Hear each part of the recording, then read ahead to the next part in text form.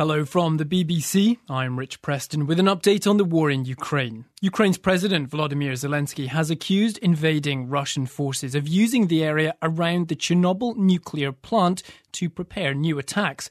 There's been a 30-kilometre exclusion zone around Chernobyl since the 1986 nuclear disaster.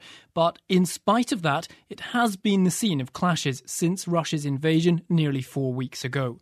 Mr. Zelensky made the accusation in an address to the Japanese parliament. Speaking through a translator, he told Japanese MPs about life for Ukrainians under Russian occupation. In some villages which are occupied by the Russian troops, our people cannot even bury their dead relatives, and they have to bury them on site at their homes. The BBC's Laura Bicker has this analysis. Mr. Zelensky used the live video address to warn of the dangers his country faced from Russian attacks on nuclear plants and the site of the Chernobyl meltdown. His speech will have resonated with Japanese lawmakers who remain haunted by the Fukushima nuclear disaster in 2011. Mr. Zelensky praised Japan as the first nation in Asia to start piling pressure on Russia. Tokyo has also offered Ukraine millions of dollars in humanitarian aid. Meanwhile, in Ukraine, about 100,000 people trapped in the besieged southern city of Mariupol are being urged to try to find a way to get to nearby Berdyansk, even though no direct ceasefire route from Mariupol has been agreed with Russia.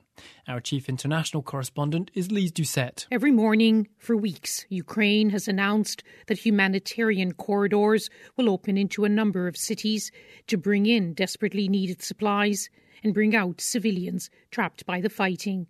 But by the end of each day, it's a story of ceasefires which break in some places, of channels blocked by Russian bombardment. And now the besieged southern city of Mariupol isn't even included on this list, a place where shelling never stops, and residents have run out of water and food. Russia offered a way out this week, but only if the city surrendered. US officials have said Ukrainian soldiers were going on the offensive to take back ground in some areas. Here's the BBC's James Waterhouse. Voznesensk is one of many case in points where Ukrainian forces are claiming to be fighting back. In a town called Makariv, which is 30 kilometres west of Kiev, we're told by authorities there, as well as the Pentagon, that the Ukrainian flag, in their words, flies once more. So there, it's clear, as in many other areas, that Ukrainians are now trying to reclaim some of the territory that's been taken. Kherson, the first city which fell to Russian forces, we understand there's fighting there by Ukrainian defenders trying to reclaim what's been taken. Meanwhile, the Secretary-General of NATO, Jens Stoltenberg, says the organisation will approve major increases in the forces deployed on its eastern flank. On land, in the air and at sea. The first step is the deployment of 4 new NATO battle groups. Mr. Stoltenberg said the new battle groups would be sent to Slovakia, Hungary, Bulgaria and Romania. In Russia, President Putin says Moscow will begin insisting that payments for Russian gas from unfriendly countries, as he put it, are made in rubles.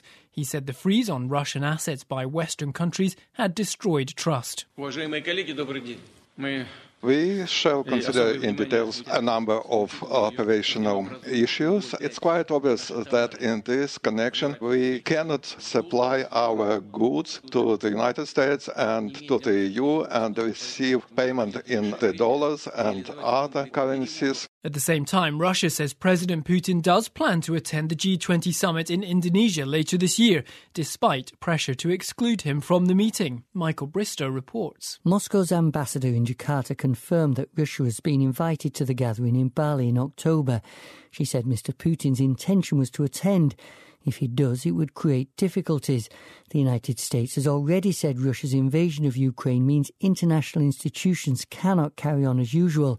And at the moment, it's hard to see President Biden and European leaders sitting in the same room as Mr. Putin. And Poland says it's expelling 45 Russian diplomats, accusing them of spying. From Warsaw, here's Adam Easton. A spokesman for Polish Special Services said one of the 45 individuals on the list is a Russian spy whose activity became known following an investigation into a Polish citizen who was suspected of spying for Russia. His activity posed a threat to Poland's security, the spokesman said. Those are the latest developments on day 28 of Russia's invasion. I'm Rich Preston at the BBC.